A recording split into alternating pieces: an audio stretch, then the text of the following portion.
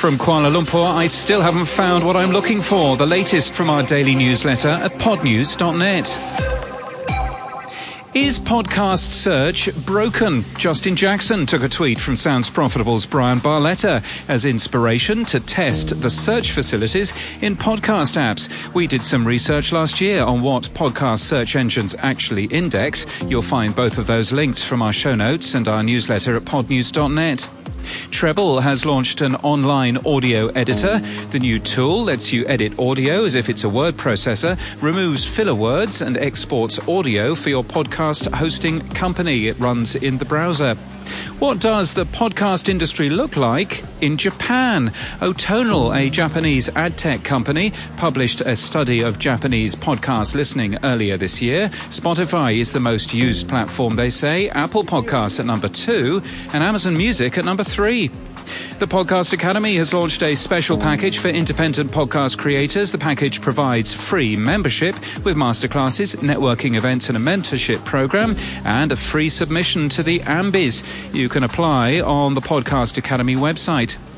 Cumulus Media, which sells ads for the Daily Wire and broadcasts The Ben Shapiro Show, has pulled out of future podcast movement events. The company released a statement which reads like this. At Cumulus Media, our tenet is that every voice matters. And we support conferences and trade events where differing political viewpoints can be expressed and received with respect. As such, we were dismayed and disappointed by Podcast Movement's handling of the reaction to our partner, top podcaster, and conservative talk leader, Ben Shapiro's mere presence at Podcast Movement. After giving the leaders of Podcast Movement sufficient time to appropriately address their misstep, we are disassociating from Podcast Movement, including canceling our 2023 sponsorship plans. Well, since the Shapiro thing has resurfaced, Dave Jackson, a member of the Podcast Hall of Fame and podcast consultant, has written his thoughts, which we link to today in our show notes and our newsletter at podnews.net. After reflection, we've consciously avoided publishing hot takes from both sides. But unlike many, Dave's piece is balanced, respectful, and written with humility and curiosity. Would recommend it. And in podcast news from KSL Podcasts and Lemonada Media, The Letter is a true crime series that follows the tragic events that sent shockwaves through a community and the shocking twist that followed. And we thank Lemonada Media for their support this month. We all experience fear, but what if we were able to fear less?